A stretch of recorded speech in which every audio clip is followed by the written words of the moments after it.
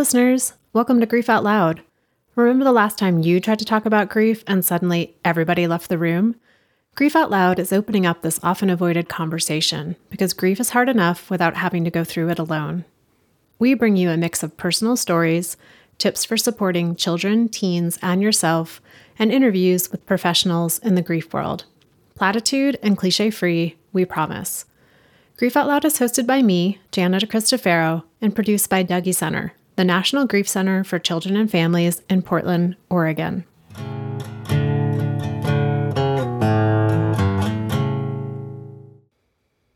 Hey listeners, this is our fourth and final episode in our series of educational conversations.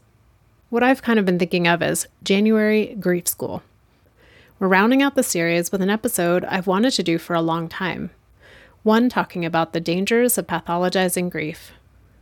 While the term complicated grief has been around for many years, it was only in March of 2022 that prolonged grief disorder became an official diagnosis in the Diagnostical and Statistical Manual of Mental Disorders, also known as the DSM. Since that time, there have been a ton of articles and other podcast interviews talking about the cons and pros of creating a diagnosis for grief. At EdD Center, we've always been opposed to pathologizing grief, for a lot of reasons. And I've held off on doing this episode because there's a lot of controversy about this topic, and I wanted to make sure we talked about it in the right way.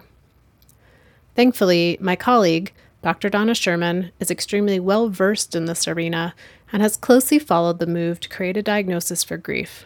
So she was exactly the person I wanted to cover this topic. And Donna's real busy, so it's a privilege to finally have her on to talk about it.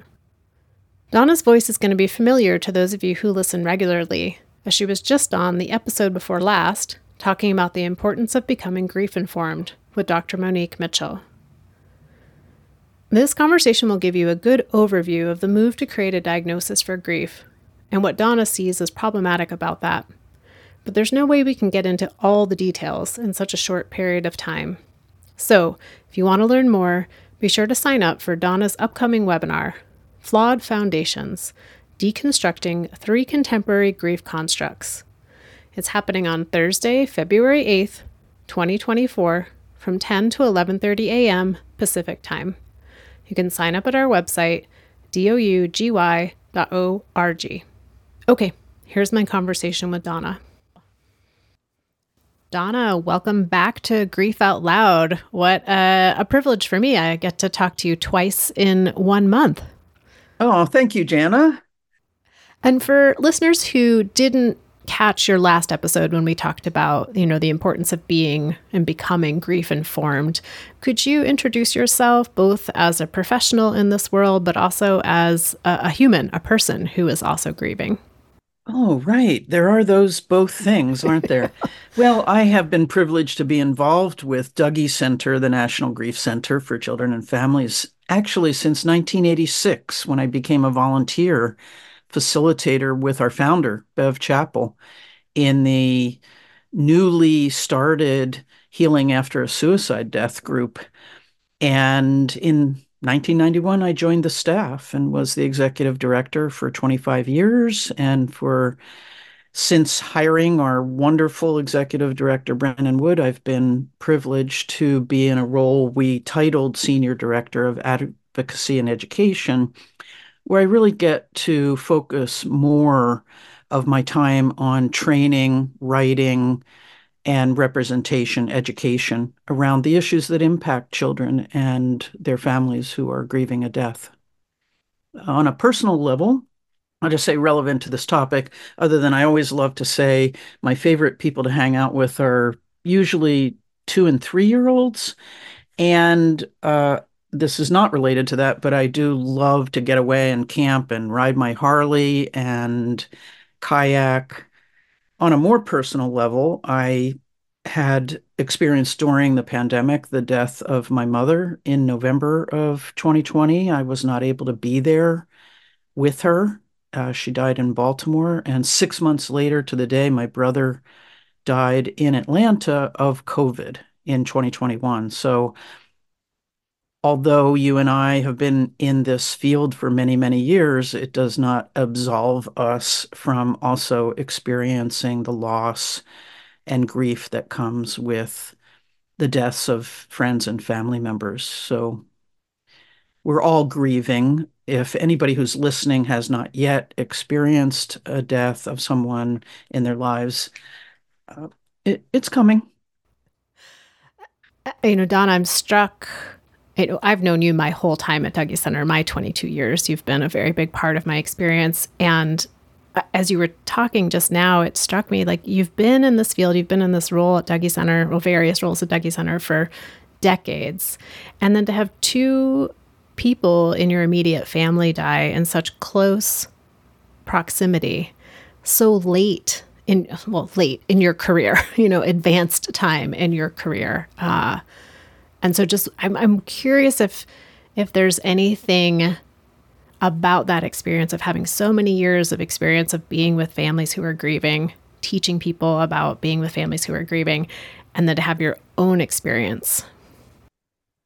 Good question, Jana. I think really what's helped me in my career around this is I don't feel like I have to go through all of the questions that we hear from a lot of people, like, am I doing this right? What if I'm not angry? Did I miss a step or a stage or a task or a I have the ability to just notice what I'm feeling, notice what I'm wondering about. I think another really important piece is, and I learned this from listening to stories of regret, and I wish we hadn't had a fight. That was the last time I saw them. It has empowered me over the years to stay current on my relationships, to work harder at keeping them current. And yes, of course, things happen, but I can honestly say I really didn't have unfinished business with my mother or my brother. That we didn't always agree, of course, about things, but I don't have regrets of what I wish I had done or said. I told them I loved them. We had in those ways positive parting. In my life, I think about it as making deposits in the no regret savings account, knowing that there's always going to be a regrets checking account, but I just hope that there's more in the savings account of the no regrets to help balance it out for me. Yeah, I love that. I love that. Well, thanks, Donna, for going down a little bit of a personal path with me, just for listeners to kind of connect with you both on that professional level, but also as somebody who is grieving in the world as a human. And I know today we're really going to delve into a topic I've wanted to talk to you about since March of 2022, when prolonged grief disorder made it into the Diagnostic and Statistical Manual hyphen text revision hyphen 5. So back in March Yeah. 2022. And we knew it was coming for a long time. And I'm curious, I know why I'm passionate about this topic, but what makes you passionate about this topic? Well, let me just say, first of all, the Diagnostic and Statistical Manual of Mental Disorders, published by the American Psychiatric Association, is sometimes referred to as the Bible of psychiatry. Not everybody loves that connotation, but it certainly is often used for diagnosing and for actually for labeling people with a number of a diagnostic category, often so that they can get insurance reimbursement. And it's a compendium of symptoms of named diagnoses that groups of people have agreed upon. So it's a social construct, all of them in there. And if you take prolonged grief disorder, for example, there were many years where there's a controversy. Will it be called complicated grief or will it be called prolonged grief disorder?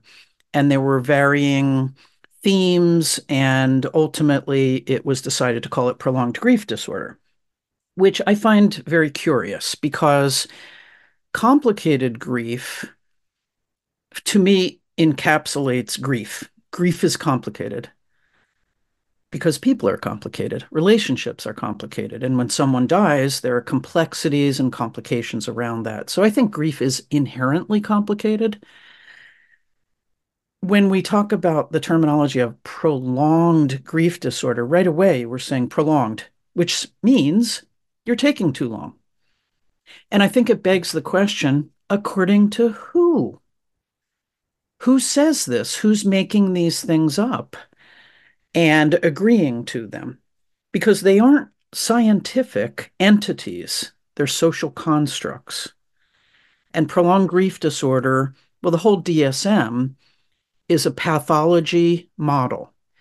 It asks people in positions of power who are therapists and people who can have the power to tell other people what they have decided they have as this social construct. And they are decided by agreement, not because of real scientific basis of them. So it's a pathology model. Every diagnosis in the ever expanding DSM has symptoms. So here are all the things that are wrong with you. Check these boxes. If 4 out of 8 of them are symptoms you have, then you have this thing. The field of traumatology, for example, years ago, moved from saying what's wrong with you to what happened to you.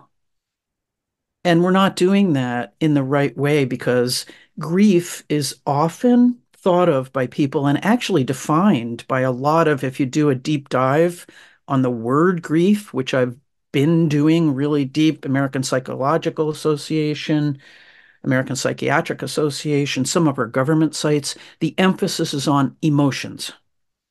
So grief are the emotions we feel when someone dies or when we are bereaved because of some other loss. And it's so short-sighted. It's one of my problems with the DSM, which is a compendium of mental disorders. In other words, saying the problem is in your mental head. And we know that a death happens within a social context. So, yes, there's how I feel about it. There's how my family, whether chosen family, biological family, how they respond to me, how they respond to the death. Then there's the community I'm in. Are people supportive of me or do they disappear? Or are they placating me with all kinds of pat answers? And then there's the larger society of people who are consistently marginalized in their communities.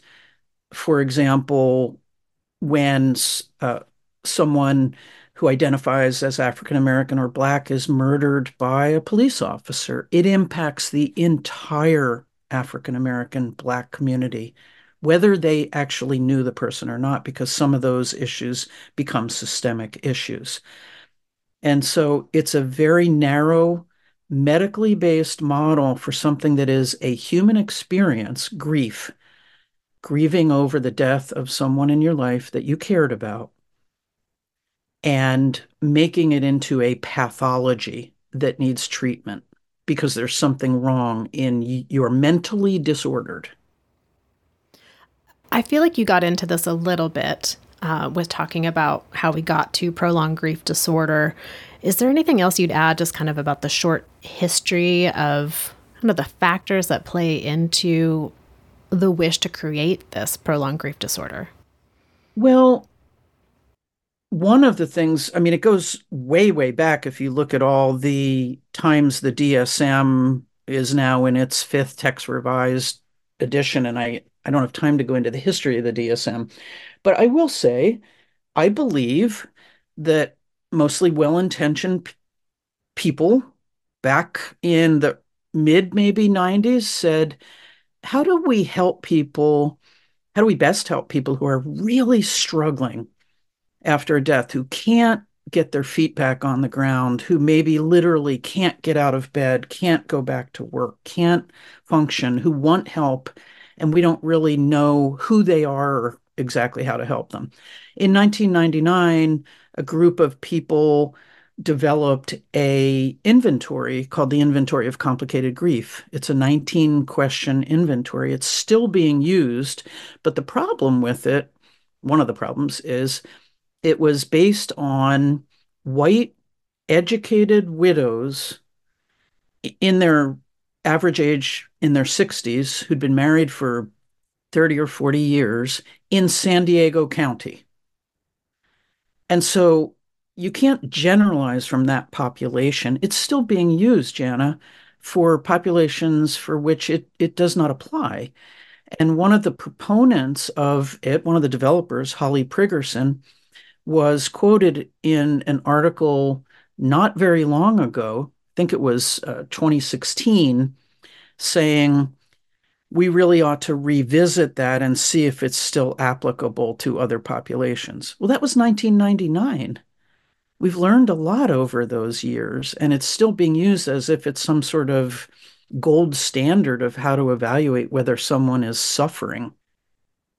And then over the years, there have been various work groups looking at it. In the DSM-5, which came out in 2012, groups were looking at what those symptoms might be, and it was given a name called persistent bereavement related disorder. And I think they didn't want to use complicated grief or prolonged grief disorder, so they made up this kind of hybrid name, and it was in the DSM as a condition for further study. But if you already set the parameters for something and then you study it, you can utilize that information for whatever outcome you want. And my concern is people who are grieving are being labeled with a pathology, and those are not innocent labels. Those labels can follow people. They can be used against people in custody battles. They can be used to increase life insurance payments. Uh, they're not bland, neutral terms. And I think they also lead people to believe I must not be doing this right, this grief thing. And one of the aspects that it talks about in the symptomology is making, unless the whatever your behavior is part of the norm of your society. And we know that one of the norms of our mainstream American society is maybe you get 3 paid days off of work if you work a job that provides you that benefit, because we know there are people who are working 3 part-time jobs just trying to get by who don't have access to time off or insurance or many of the benefits others have. And then everybody expects you to go back to work and be okay. And if that's a social norm, that's a wrong social norm. It's distorted. That's not how grief works. Oh, it brings up the question around timelines for me, because I think one of the key factors in the prolonged grief disorder, as it's outlined in the DSM, is that there's these various symptoms: the longing, the yearning, the avoiding reminders of challenges with everyday functioning, and there's a timeline on it. And so that means after a year for adults and after 6 months for children. And I was curious what your thoughts are around maybe the difference between a year for adults and 6 months for kids, and like maybe how people landed on those timelines, because they feel so kind of arbitrary. To me, they feed more misconceptions about grief and what should or shouldn't be the course of a person's grief following the death of someone in their lives. And as we know, an individual may have the death of a parent, a sibling, a dear friend, and may react differently to all of those. So first of all, to put this sort of, as you say, arbitrary 1 year time frame leads people to believe in a year you should be better. You should be somewhere different than you are now. And I think that's wrong. I think it's a misconception. And if you take something like yearning, for example, or avoiding reminders of the person, it may be I'm avoiding going to this restaurant because we had so many lovely memories there. I can't bear to be in there. Well, there's nothing wrong or distorted or pathological about that. And I understand if someone is incapable of functioning, and and I'm not saying that everyone will be just fine with no support. I'm very much in favor of qualified therapy and counseling for people. I'm opposed to bad therapy and bad counseling. But I would say the idea that in 1 year, when you've gone through, for example, all the anniversaries, all the holidays, all the birthdays, somehow magically things should be better. We hear many people say the second year is worse, is much worse than the first.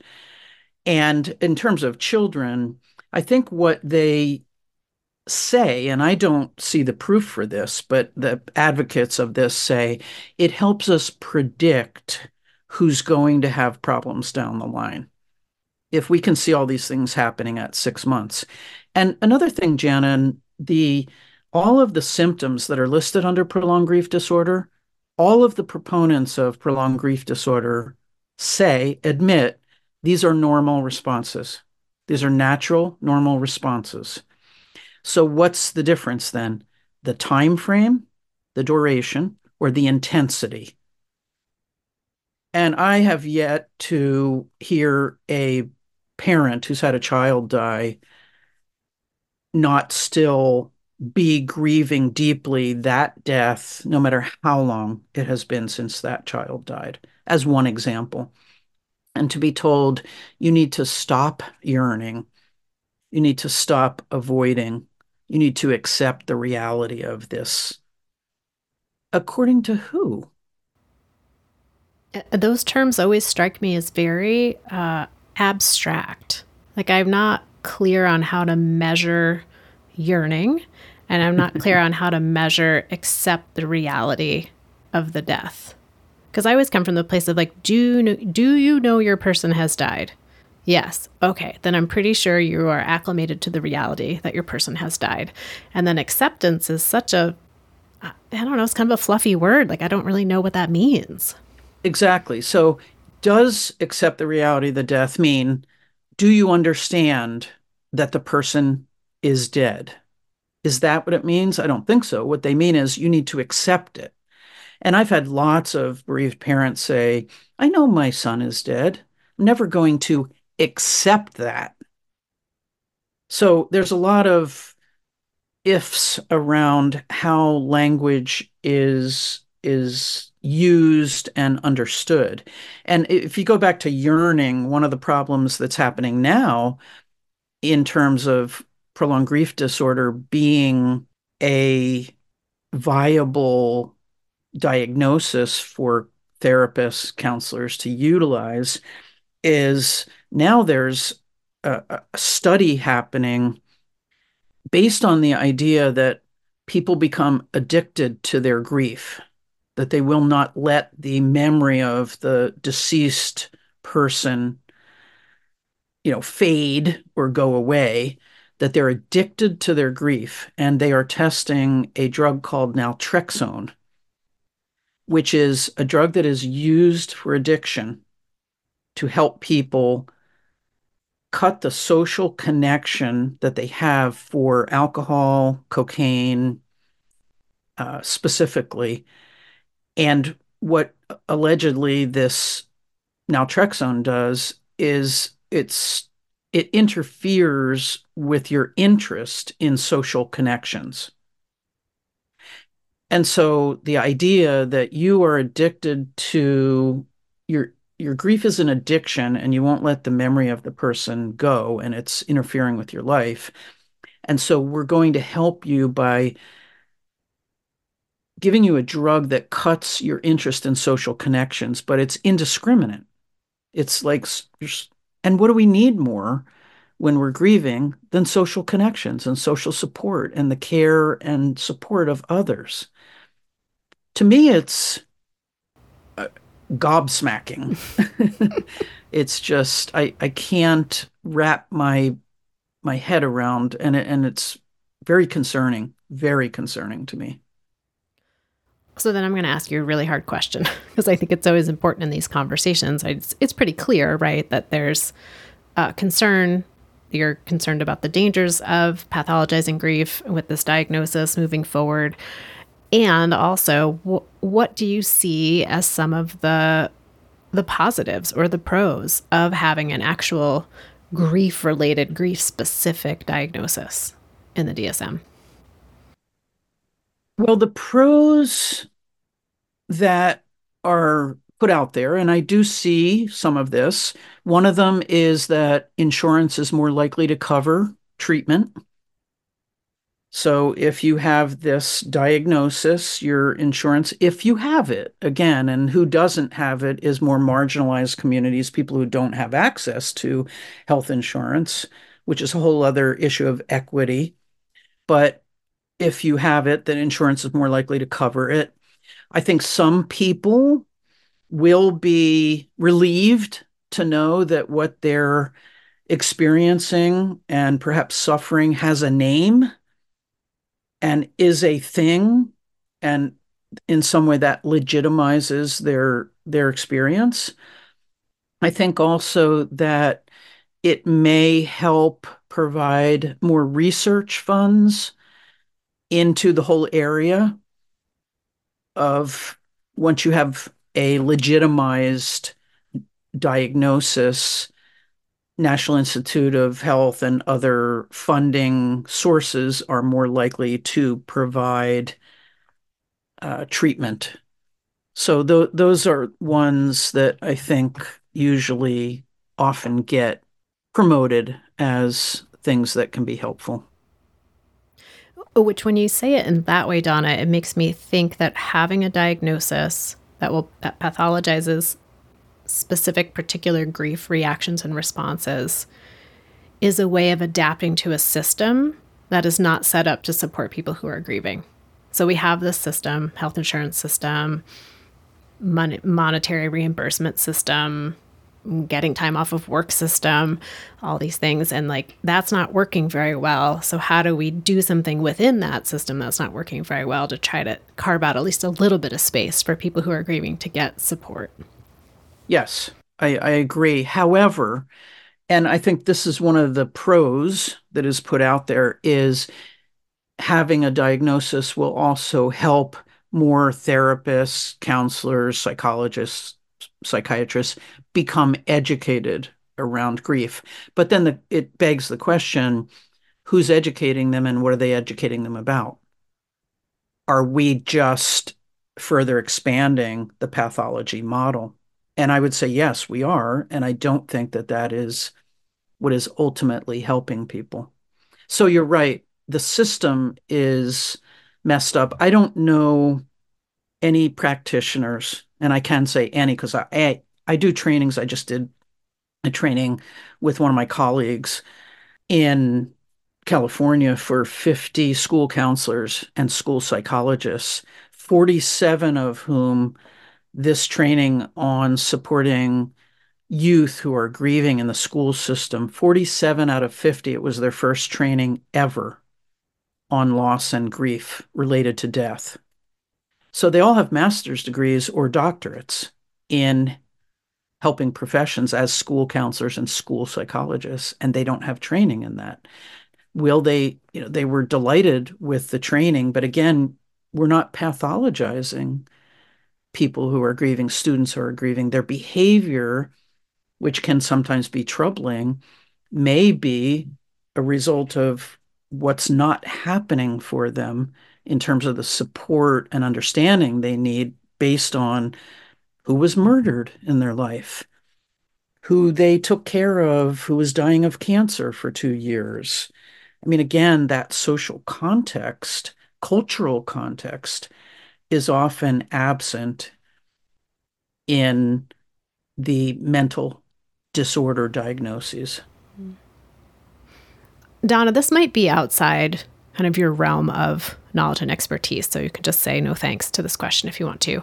But I'm wondering, prior to March of 2022, when prolonged grief disorder was available for therapists and counselors and psychologists to say, here's this diagnosis, we can, get insurance reimbursement for this time that we're spending together. This diagnosis will help inform, the treatment that I'm going to offer to you. Prior to that, if someone had someone die and they were needing additional support and they went to a therapist or a counselor, some of the diagnoses that were available maybe were major depressive disorder or an anxiety disorder or post-traumatic stress disorder. Do you have a sense of, like, if you go in now and you receive the prolonged grief disorder, what's different about how a therapist or a counselor is going to approach working with you than if you'd come in with all the same scenarios that you were struggling with prior to March of 2022? I think that's a great question. I would hope that the exploration would be around what you're experiencing as a result of the death of this person or persons. And I would hope that, and less around how do we stop you from feeling depressed? How do we help you not have post traumatic stress disorder symptomology? Now, I don't know that that's the case. And I don't believe that enough therapists are trained adequately on being grief informed in order to address those issues. I think time will tell to some degree, but I will say this, Jana, despite all of the emphasis we have as a country, and I know there are people outside of the United States who are also listening, but let me just say in the United States and North America, our rates of depression are increasing and have been increasing despite national efforts to address depression, despite drugs that are marketed. You open People magazine today, you're going to get an 8 pages of antidepressant ads. And if it was any other pill, any other disease, and the rates were increasing, we would be saying, well, I don't think that pill's working. I don't think that treatment is working. So I don't understand how it is that we can keep saying we're putting more money, more marketing, more drugs out there, and more people are suicidal, more people are depressed. And I think a lot of it is because we're not looking at the social context enough. We're looking in isolation that depression, for example, depression after the death of someone, I'll say specifically, is in your head. And your depression may be related to a society that doesn't know how to support you. It may be that nobody invites you out anymore because you're a downer, or you're not part of a couple now, or they think that, and I've had a lot of bereaved parents. I've been involved for many years with Compassionate Friends, and I've had many, many parents say it's almost like people think having a child die is contagious.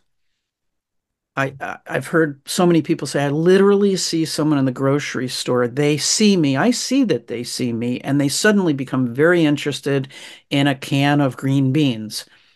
And I understand that it's because they don't know what to say to me. And then they turn and go the other way. And we live in a society where people don't know what to say and want you to feel better. And all of those pressures to get back and perform and go to your job and be a great parent. And while meanwhile, your entire world may have crumbled and everything in it is different. And you're trying to get your equilibrium back. And I would say, in many cases, it isn't the person who has a pathology, it's the society that has an aversion to understanding and helping people who are grieving. We've been really focused on prolonged grief disorder, making it into the DSM 5 back in 2022. Are there other ways that you see kind of this systems or, I always want to say the powers that be, but I don't know who those folks are, but just like the system in the world, this move towards pathologizing grief? Well, the powers that be are the American Psychiatric Association and the DSM and any all of the pharmaceutical industry, which, honestly, if they can develop a drug that is marketed to grieving people, what a population that opens for them. Um, there's other interests, there's insurance interests, there's marketing interests, there's psychiatry, psychology interests that have a stake in how this all folds out, how this all unfolds. And I do think there will be backlash. And even when the DSM 5 came out, Thomas Insel, who was the head of the National Institute of Health at that time, said, we're at the National Institute of Health, we're going to be moving to a different system of looking at research, research domain, ways of providing funding for research. We're going to be moving away from the DSM. And a lot of other countries use the ICD, the International something for diseases, which has some overlap with the DSM. But of course, the American Psychiatric Association wants a hold on it. They make money, a lot of money from it. It keeps them in power as an organization and as professionals.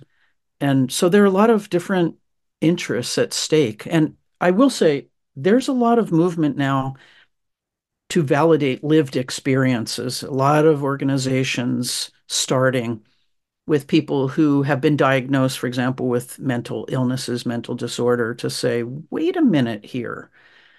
Maybe my reaction to what has happened to me is a coping mechanism in a really challenging situation. And I don't want to be pathologized for that. So I think there will be increasing backlash in terms of not pathologizing people for a universal experience, which is grief. Do you have any other hopes or optimism about where the system could go instead? Well, I think the system of the DSM is challenging on so many different levels. I just want to add one other thing. So, for example, you cannot get insurance reimbursement if you go in and you're having couple counseling. Like we are having trouble as a couple, which is a very common theme for people going to seek help from spiritual leaders or professionals, but there's no insurance reimbursement for that. So I know a lot of mental health professionals who will say, well, who has the better insurance or who has insurance at all?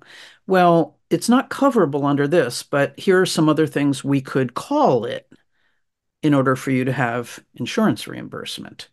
And that kind of horse trading happens all the time in diagnostic and statistical manual diagnoses that people are making. And before I say anything about where I see positive things, I want to just mention one other concerning thing. There's a company out of California that is developing through AI ways, and they market it that you never have to say goodbye to someone who has died. That one of their goals is to take away the emotion of grief, to get rid of the emotion of grief. So what you do is you sign up and pay them as a person who is living to have, when you die, your persona lives on and your people who want to stay in contact with you can still do so. So they never have to say goodbye. and they don't have to grieve because they can still communicate with you. Now, I'm sure there are people who will like that, who may benefit from that, but marketing it that you never have to say goodbye and that we want to eliminate the emotion of grief are very concerning to me. What are the positive things? Well, a lot of positives. Our network of centers and programs throughout the United States into Canada and other countries who are looking at how do we develop services specifically for children and families is growing and flourishing. And I can tell you that when Dougie Center started in 1982, we were the first one. And there's now hundreds of them.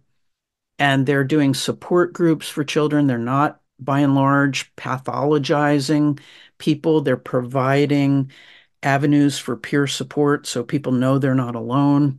The National Alliance for Children's Grief is growing and flourishing, and we want to keep adding more services and programs and people who are interested in supporting them. We have a campaign at Dougie Center called Understand Grief, and it's trying to help people become not just trauma informed, but grief informed.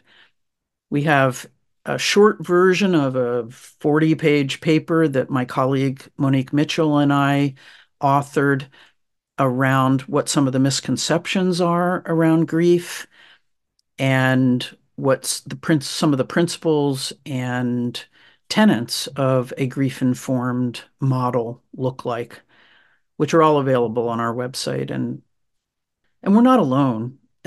For example, there are people, Joanne Cacciatore is one very strong advocate. The editor of the DSM-4,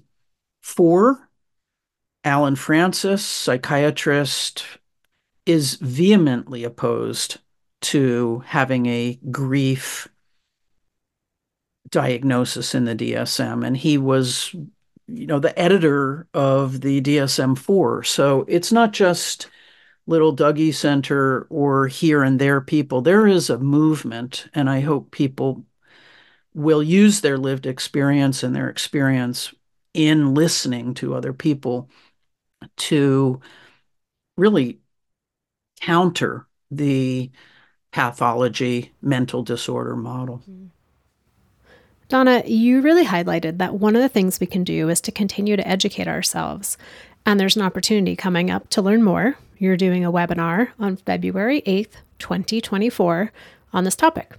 So for folks who are interested, could you say a little bit more about that opportunity? It's a deeper dive, Jana, into some of the history and some of the challenges of where this came from and what the implications are. So I would invite anybody who's interested in that. You don't have to be a professional in this field to be interested, but it is a deeper dive into what are some of those inventories, where did these come from, what are the flaws in them, and how are they being misused with people who are grieving, and who's left out. I think that's an important part of things. Who are we not reaching in terms of this pathology model? And who's pathologizing whom? So those are really big issues because the DSM and even prolonged grief disorder is a model that came from a pretty small number of psychologists, psychiatrists, primarily white, many of whom receive funding from the pharmaceutical industry. And how applicable is the whole DSM model or prolonged grief disorder to marginalized communities who are suffering higher rates of death? We know that in the Black African American community, in the gay, lesbian community, marginalized youth, marginalized adults, marginalized communities, and how applicable are these kinds of inventories that were developed 25 years ago from populations and samples that don't reflect other communities.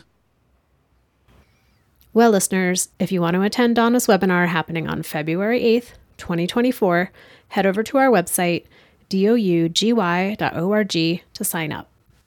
Well, Donna, thank you again for making time in your schedule to be part of Grief Out Loud. Like I said, twice in 1 month. It feels like quite the win on our part. So I'm really grateful for your time, your knowledge, your research, and your passion around this topic.